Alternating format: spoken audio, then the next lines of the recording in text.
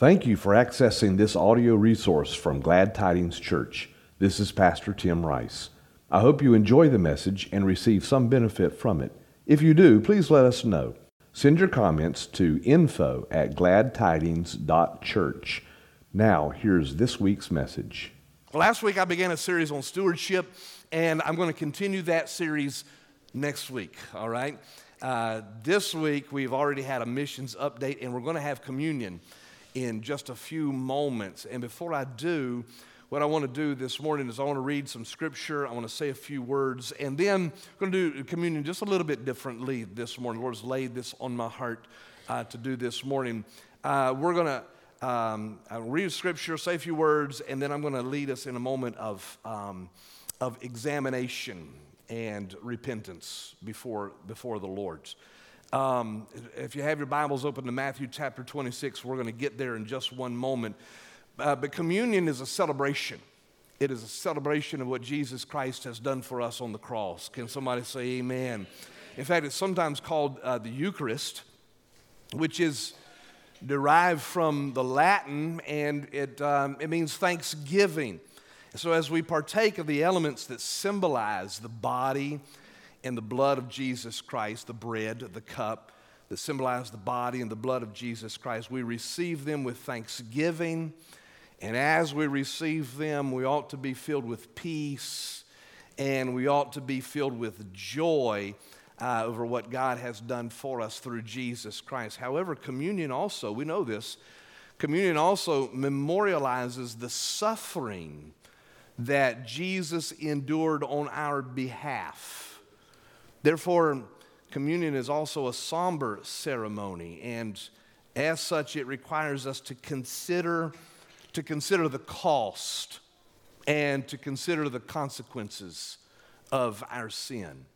In fact, in 1 Corinthians chapter 11, Paul warned the believers. He said, "Whoever therefore eats the bread or drinks the cup of the Lord in an unworthy manner will be guilty concerning the body and the blood of the Lord. So let a person examine himself then, and so eat of the bread and drink of the cup. For anyone who eats and drinks without discerning the body eats and drinks judgment on himself." Now that church, the Corinthian church that Paul is addressing in that passage, that church was carnal. And it was very deeply divided, though they thought themselves to be super spiritual because of the many manifestations of the Spirit. But somehow, this is what Paul is writing to them in the first letter that he writes to them, somehow they had lost the love of Christ. And so Paul is exhorting them to judge themselves, to examine themselves, so that it would not be necessary at some later stage for God to judge them and for God to deal with them. Now listen, we may be able to avoid the Corinthian error if we take time before communion to examine ourselves and our hearts and to feel sincere sorrow for our sin and to repent of those things that hinder us in our fellowship with Christ and those things that hinder us in our relationship with God. And that's what we're going to do this morning.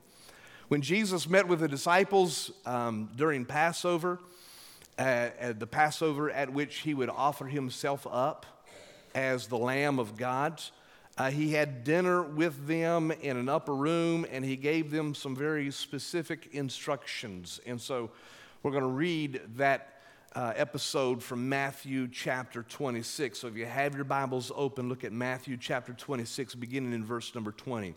"And when it was evening, he reclined at table with the 12, and as they were eating, he said, 'Truly I say to you, one of you will betray me.' And they were very sorrowful and began to say to him one after another, 'Is it I, Lord?' And he answered, 'He who has dipped his hand in the dish with me will betray me. The Son of Man goes as it is written of him, But woe to that man by whom the Son of Man is betrayed. It would have been better for that man if he had not been born. And Judas, who would betray him, answered, Is it I, Rabbi? And he said to him, You have said so. Now as they were eating, Jesus took the bread, and after blessing it, he broke it and gave it to the disciples, and he said, Take and eat, this is my body. And he took a cup, and when he had given thanks, he gave it to them, saying, Drink of it, all of you, for this is my blood of the covenant, which is poured out for many for the forgiveness of sins. I tell you, I will not drink again of this fruit of the vine until that day when I drink it new with you in my Father's kingdom. Let's pray. Father, we pray that, Lord, you just speak to us this morning as we prepare, Lord, to celebrate communion, and it is a celebration, Lord. We pray that, Father, you will help us to prepare our hearts, God, and to spend the time that we ought to, that the time, Lord, that Paul tells us we should, examining ourselves, judging ourselves, Lord, feeling sincere sorrow, Lord, over our own sin, God, asking for repentance, Lord, so that we might rejoice in the forgiveness that we have because of what Jesus Christ has done for us. And Father, as we celebrate communion together this morning, we ask that you would minister to us, God, that you would do something in our hearts, our lives, do something in all of us, God, that will bring eternal glory to the name of Jesus Christ. And Father, we thank you for it, for it's in his name that we pray. Amen. Amen. Now, I'm not going to speak to you very long this morning, but these verses that we've read contain the words of Jesus whereby he instituted the Lord's Supper that we're going to celebrate in just a few moments. Luke's version of this event makes it more explicit that Jesus intended this meal to be a memorial of his sacrifice. And in fact, Paul in 1 Corinthians chapter 11 that I've already referenced, Paul preserves the form of this episode that makes it clear that his disciples understood that Jesus was instructing them about a perpetual ordinance, something that they would celebrate, something they would do over and over and over again, as often as they had the opportunity to remember the Lord's death and to participate in the grace that God had made available to them through it. So these facts are well known. We know that about this story, but what I want to draw your attention to is a part of the story that we sometimes, we've seen it, but sometimes we rush past it. And that is that before Jesus broke the bread and before he shared the cup with his disciples, he told them that one of them was going to betray him. And the Bible says that all of them, after Jesus shared this news with them, one of you is going to betray me. The Bible says that all of them were very sorrowful and that they began to say to him one after another, Lord, is it I? Is it I, Lord? Am I the one that's going to betray you? You see, this is that moment of self-examination and that moment of sincere sorrow that is essential to the spirit of communion, that what we're about to engage in. This moment of self-examination, sincere sorrow. Before we can celebrate the redeeming work of Christ on the cross, it is appropriate for us to mourn our sinful condition and to acknowledge before God that we're sinners and that we need his grace. Indeed, we will not fully appreciate the boundless measure of God's grace until first we understand the deceptive depths of our own depravity and our own sin. So when Jesus told the disciples that one of them would betray him, then instinctively, now you've got to give the disciples some credit here. We sometimes pick on the disciples. But when Jesus said, one of you will betray me, instinctively all of them understood that he might be speaking about any one of them because they were all sinners. And they all might have had it in their hearts to betray him. The Bible says they were filled with sincere sorrow, and And their sorrow was not merely that Jesus would be crucified and that he would die. There's evidence that they still didn't quite get that he was going to be crucified and that he would die. They were filled with sorrow with the realization that they might have it in their heart to betray the Lord. So they were filled with sincere sorrow, and they began to inquire whether or not they, individually, whether they might have the capacity to betray Jesus Christ. And it's that sort of humility, it's that sort of personal scrutiny that Paul is after in 1 Corinthians chapter 11 when he says, before you celebrate the Lord's Supper, before you partake, each one of you should examine your own self and look at your own heart. So that's what Paul is after in 1 Corinthians chapter 11 when he says we should examine ourselves before we celebrate communion. You see, Paul is commending self-examination, not so that we would feel condemned by what we find. Because how many knows when we look hard enough, when we look long enough at our lives, then we're going to find some things that disappoint us, right? We're going to find in our heart some deception. We're going to find in our heart some sin. We're going to find in our heart something that is not pleasing to God. So Paul is commending self-examination, not that we would feel condemned by what we find, because we'll all find something in our heart. And the Bible says there is no condemnation to those that are in Christ Jesus. Can you say amen? If we've been forgiven of our sins, we can thank God for his forgiveness and for his grace. So Paul is not saying that we should examine ourselves so that we would feel condemned by what we find, but so that we might confess what we find, and in confession be healed by God's grace and God's mercy. In fact, in his second letter to the Corinthians, it's interesting because in his second letter to the Corinthians, Paul actually kind of somewhat apologizes to the Corinthians. And he says, I might have seemed a little bit hard in my first letter to you.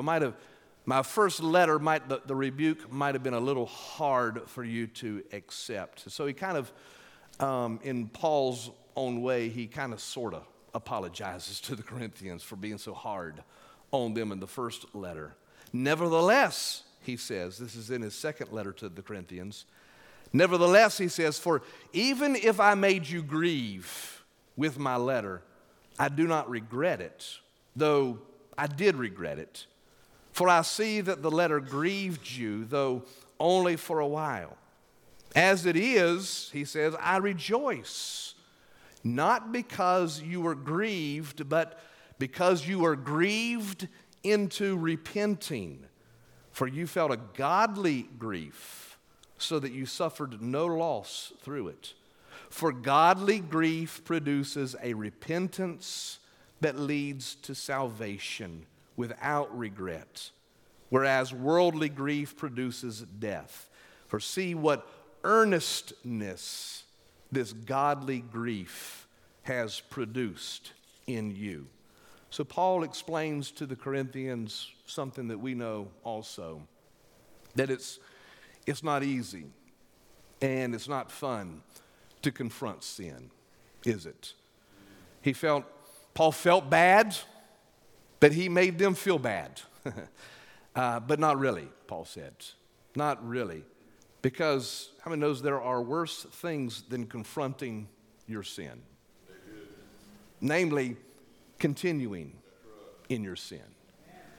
Continuing in your sin is worse than the pain of confronting your sin and confessing your sin to the Lord. So Paul says to the Corinthians, so if I caused you sorrow, I'm sorry, but not really sorry, because your sorrow has led to repentance, and for that I'm glad that you have repented of your sin. So there are some that think that grief is incompatible with the gospel, and I understand where they're coming from. But listen, Paul says, godly grief, sorrow over our own sin, realization of the deceitfulness that's in our heart and in our life. Godly grief, Paul says, produces good gospel fruit in our life. In fact, godly grief reveals the truth about our sinful nature, reveals the truth about the duplicity of our heart and our pride and our motive. Godly grief convinces us of our need for Jesus Christ. It convinces us that, as Paul said in Romans chapter 3, there are none righteous. No, not one. Not one of us are righteous.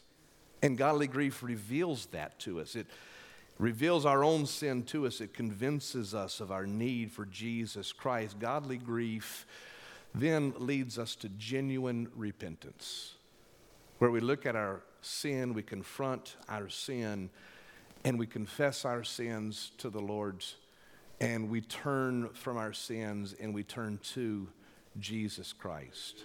Godly grief produces genuine repentance. And then finally, godly grief increases our thanksgiving and our joy for God's grace. Do you remember the episode in which a woman came to Jesus and she fell down at his feet and she anointed his feet with perfume and she wiped his feet with her hair? And you remember that the disciples were a little bit taken aback by that, and they said, well, this woman's been too extravagant in her expression of thanksgiving for you. And remember what Jesus told Peter? He basically said, she is rejoicing much because she has been forgiven much. Amen? When we understand that we have been forgiven much, we rejoice much. Amen? And so for communion to have its full benefit in our life, we need to spend the time mourning our own sin, looking at ourselves, examining our hearts. And is it difficult? Can it be painful? Absolutely. But there's worse things than confronting your sin, and that's to continue in your sin. And God's word says judgment begins at the house of God. That if we will judge ourselves, then we won't have to be judged by God. And so what we're going to do this morning is we're going to spend some time, before we celebrate communion, we're going to spend some time examining our own hearts, examining our own lives. And so this is going to be an exam time, all right? You don't have to take out a pen and a paper, a piece of paper if you don't want to. But what we're going to do is we're going to spend some time and we're going to just ask the Lord to come and to reveal our hearts to us. And yeah, we're going to spend some time in some sincere sorrow over our own condition. So here's what we're going to do. Jared's going to begin to play some music in just 1 second. I'm going to invite you to find a place of prayer, wherever that would be, wherever you feel comfortable. If it's right at your seat, that's cool. If you want to come to the altar, then come to the altar. If you want to turn around and kneel down at your seat this morning, then I want you to do that. But here's the key. I want you to find a place, find an attitude, find a quiet place with the Lord, and where you can go to Him, tune out other things, and be quiet before God. And we're going to begin to ask Him, Lord, is it I? Am I the one? You're not preoccupied with what your neighbor has done or what the people at work have done this past week. Well, Lord, you just don't see, and you don't. Hey, can I tell you something? The Lord sees and the Lord understands, right? What He's asking you to do this morning is look at your own heart. Look at your own life. Say, God, is it me? It's me, Lord, standing in the need of prayer. I need your grace, God. I need your help, Lord. I need your forgiveness. And so I want you to find a place of prayer, and I want you to begin to examine your heart. Ask the Holy Spirit to show you. Now listen, I know this is hard. Scary a little bit too, isn't it? Ask the Holy Spirit, Lord, show me whatever it is about me that is not pleasing to you, God. Show me, Lord, anything that doesn't conform to your will for my life. And listen, let me remind you, as we do that, the purpose here is not condemnation.